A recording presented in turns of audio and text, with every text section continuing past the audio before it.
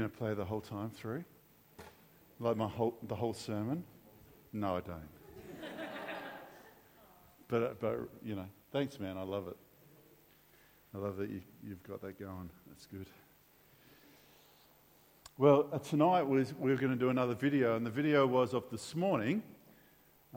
We had 3 interviews from people, from Richard Gardner, Shane Baldwin, and Karen Van Lint, and we just had a conversation. They answered some questions of how they've seen God move in the past and all those sorts of things. And although Patrick did an amazing job of videoing it all, he's not here. He's found somewhere else to be. The downside was that it didn't record. So he did all this amazing techno-whizzy thing, and none of it worked. So guess what? You got me. I know.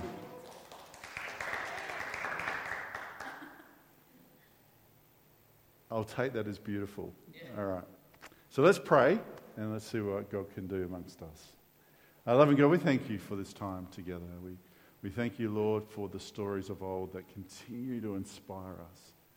We ask tonight, Lord, that you'll speak to our hearts, that we'll listen. We'll have an ear to hear, Lord, what are you saying to me? For you love us, and you want us to live in the victory that you have for us. In Jesus' name we pray. Amen. So we're looking at the past to the future, and we had Naomi come and preach to us, in this service via video last week and in person last Sunday morning. And today we're looking at people from within the life of the church.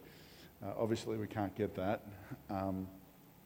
But I want to talk about a little bit about what Nathan was saying at the beginning of Do It Again. Why God calls us to remember. What is it about the remembering that God does? You remember remembering in the Old Testament when God is addressing the Israelites, when he wants them to do something brave, he'll go, remember, I am the God of Abraham and Isaac and Jacob. Remember, I am the one who led you out of slavery. I'm the one who parted the Red Sea for you to walk through. I'm the one who brought manna down from heaven. Remember, I did these kinds of things. And there's something important for us as human beings in the whole concept of remembering. And so that's a part of the reason why I want to do this around this time every year, is to remember what God has done in the past. And as new people come to faith, particularly that they can, or new people come to the church, they get a broader picture of the history of this place and the story of this place. So I'm going to launch into a little bit of Bible that does that, and then we're going to talk about a few things, and I might even get you to do some work. We'll see how we go. This is from Psalm 77. So if you're looking up at home, Psalm 77, and we're going from verses 11 to 20. You can pull out your mobile phones and have a look if you really want to, and I'll take note of those who don't. So, I'm kidding, I'm just tired, I'm sorry. It says, I'll remember the deeds of the Lord. Yes, I'll remember the miracles of long ago. And so the miracles he's talking about is those miracles of coming out of Egypt into the promised land. That's particularly what the psalmist is wanting to communicate. I will consider all your works and meditate on all your mighty deeds. Now, just stay on that. Here the psalmist is saying, I'm going to stop and meditate on all the things that I've known that you've done in the past. And so I remember, I think it was this week or last week, Nathan and I were in the staff meeting, we were having a conversation. And I started to remember how I came to faith. I was 16, 17 years old, really hadn't had anything to do with the church whatsoever. I went to Sunday school for 1 year, and that was so my mum and dad could have quality time together, whatever that meant.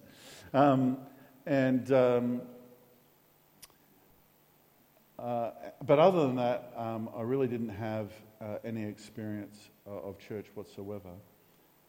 God bless the Church of Christ.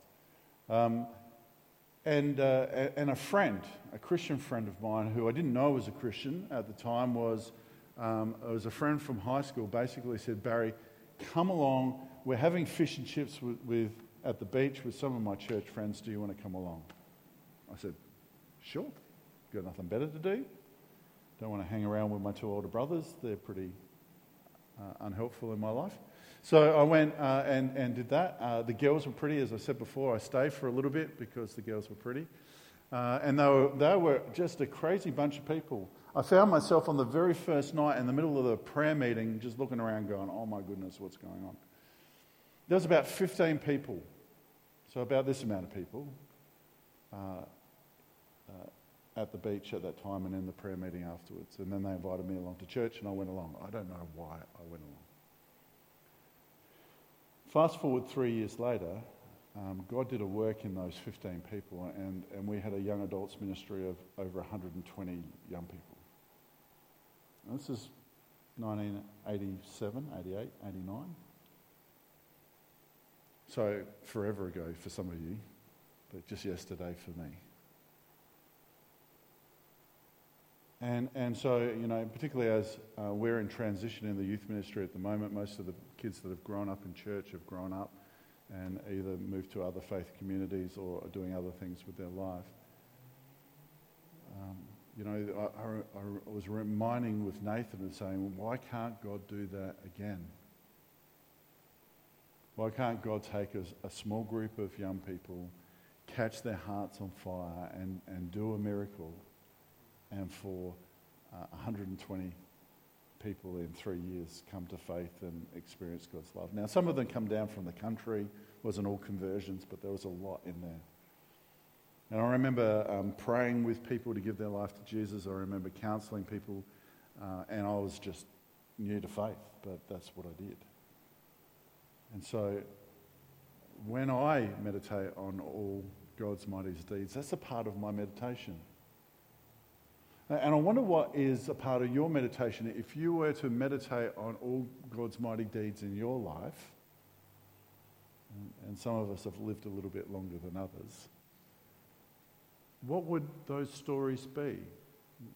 What would God bring to mind about how He has done a mighty deed or mighty deeds in your life? Just think. What's a mighty deed that God has done? That you stand back and you go, you know what, I was a part of that, but I have no idea how it happened. God just turned up, God rocked up, something changed. Have you all got something? Maybe.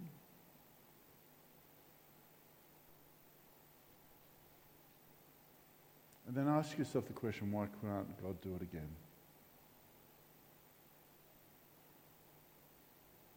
I mean, He might have turned up in a mighty way that saved you out of a very unhelpful situation, and so you might not want Him to do that again. But to save you again, to heal you again, to see God use you again, why can't He do that again? So as I will consider all your works and meditate on all your mighty deeds. That includes the mighty deeds that He has done in your life. And if He hasn't done mighty deeds in your life, that's why the stories of Scripture are so important. Because the mighty deeds include some pretty miraculous things, even if you just start with the Gospels.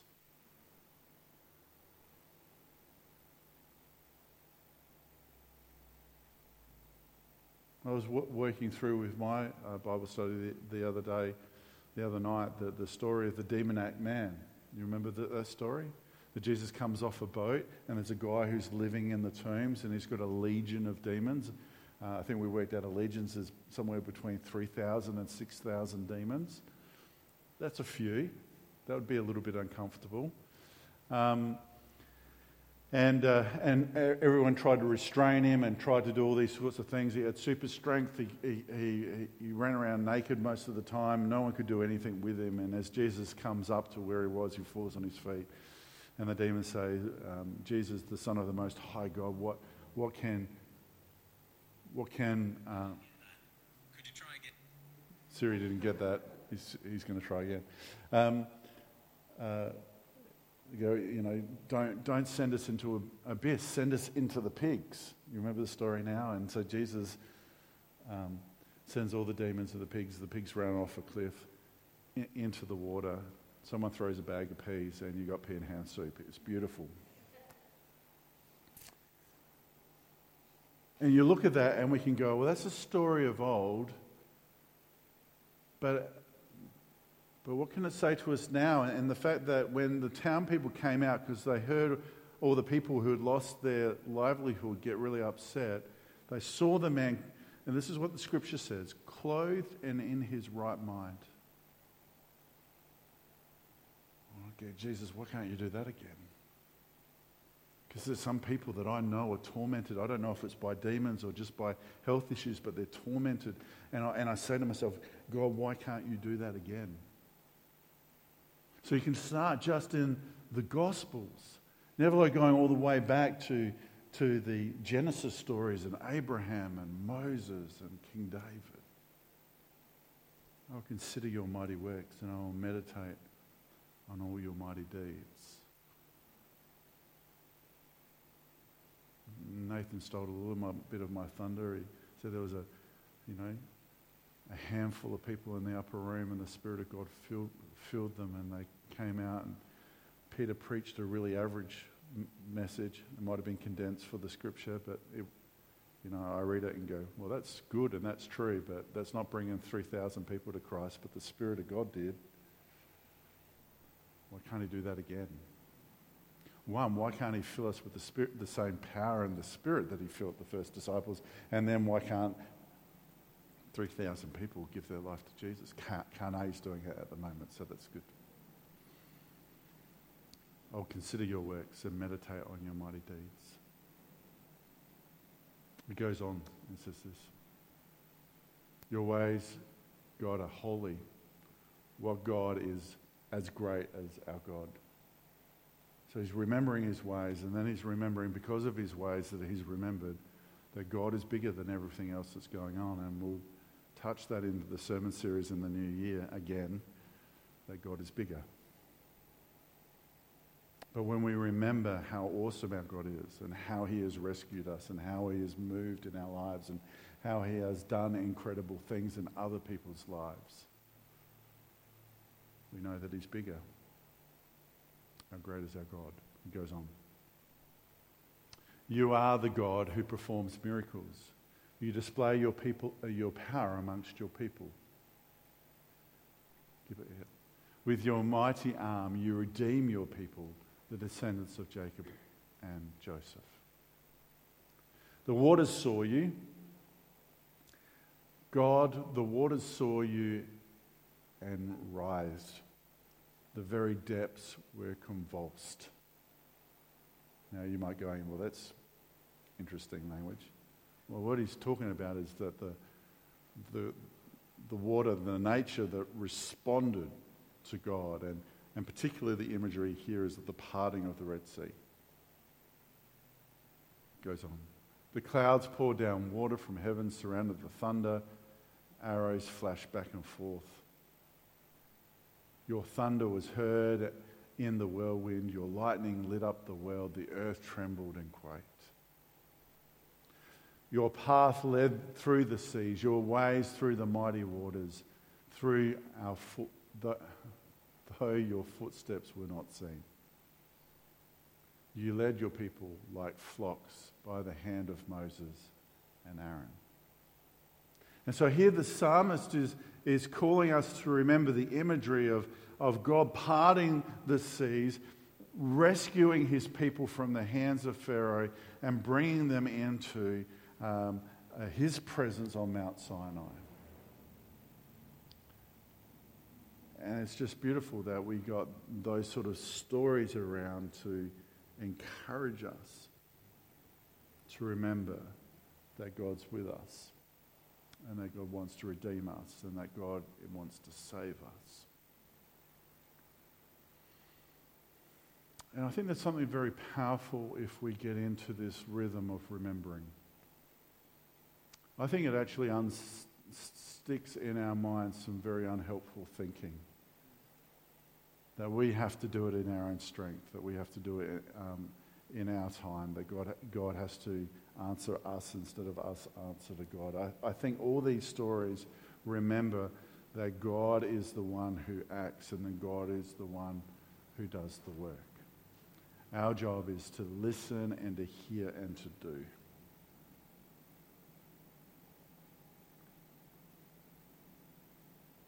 And as I was listening to the three people present this morning, Richard said this morning that as he went through the questions I gave him, he remembered that there were prophecies prayed over this church. Particularly prophecies about people coming to faith and people being healed. I thought, wow. We've got to remember that God has spoken those words over us. We've got to remember that if that's God's intent, God will do it in his time. But maybe the time is now. Maybe we're at a point now where God wants to do those things that he spoke to the generations. Maybe through you. God wants to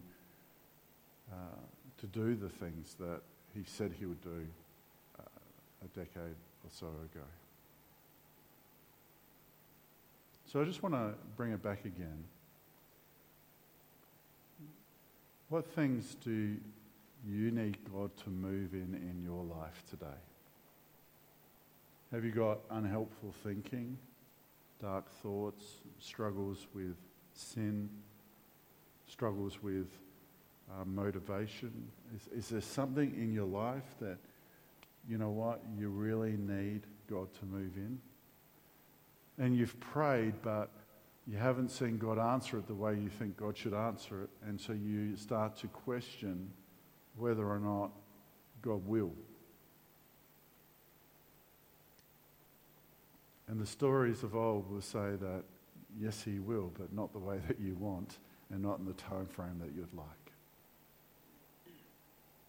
So is there something in your life that you'd want God to move bigger in? Is there something that you want him to do within you? And can you bring a story to mind, either from Scripture or from you've heard from other of the witnesses throughout the ages, that can speak into your life to say, yes, I can? Because sometimes the testimony of what God has done in someone else can be the very thing that brings releasing into ours. I've done a fair bit of reading on healing, and a lot of praying with people with healing. But one of the things that keeps on coming up is that when someone gives a testimony of being healed, it raises the faith in someone else enough to go, well, if God can do it in them, he can do it in me. And if God can do it in them, and he can do it in me, and then they receive the healing that they need. And there's power in the testimony of us going, yes, God has done it, and yes, God can do it again. And I'll be bold enough to say that there is nothing going in your life that God hasn't dealt with before, and that God hasn't bring healing and wholeness to before, and he can do it in your life again. So we're called to remember. Remember his love for us, remember his power, remember his mighty deeds. If we take God's mighty deeds out of our life, we take those stories and we try and rationalize them of the amazing things that God has done, then we remove his power from our life to make a difference in us. And we stay stuck. And that's not God's intent for us. So let's pray. Loving God, tonight as we think about your mighty things that you have done, how you led your people out of Egypt into the promised land, how you gave them food when they had no food, when you healed them when they were sick, how you have moved mightily with enemies that have tried to attack them. As we see how you've moved mightily through Jesus, how he raised the dead, how he healed the sick, as he cast out evil spirits, as he brought truth to lies, Lord. We remember those stories as well. We remember the stories of the first apostles and the first disciples, and how you used them to spread your message of love and grace around this world. Remember the stories that we've heard throughout our lives, Lord, of how you have moved in people's lives. And Lord, we say, do it again. Do it again in us and do it again in this church. Lord, we want to see people healed. We want to see people experience your love and grace. We want to see this become a place of that people can be accepted and loved and cherished for who they are. So Lord, come. Do it again in us.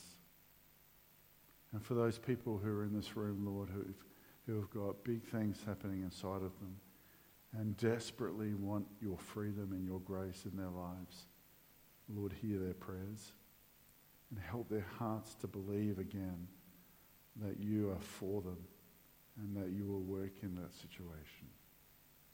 In Jesus' name we pray. Amen.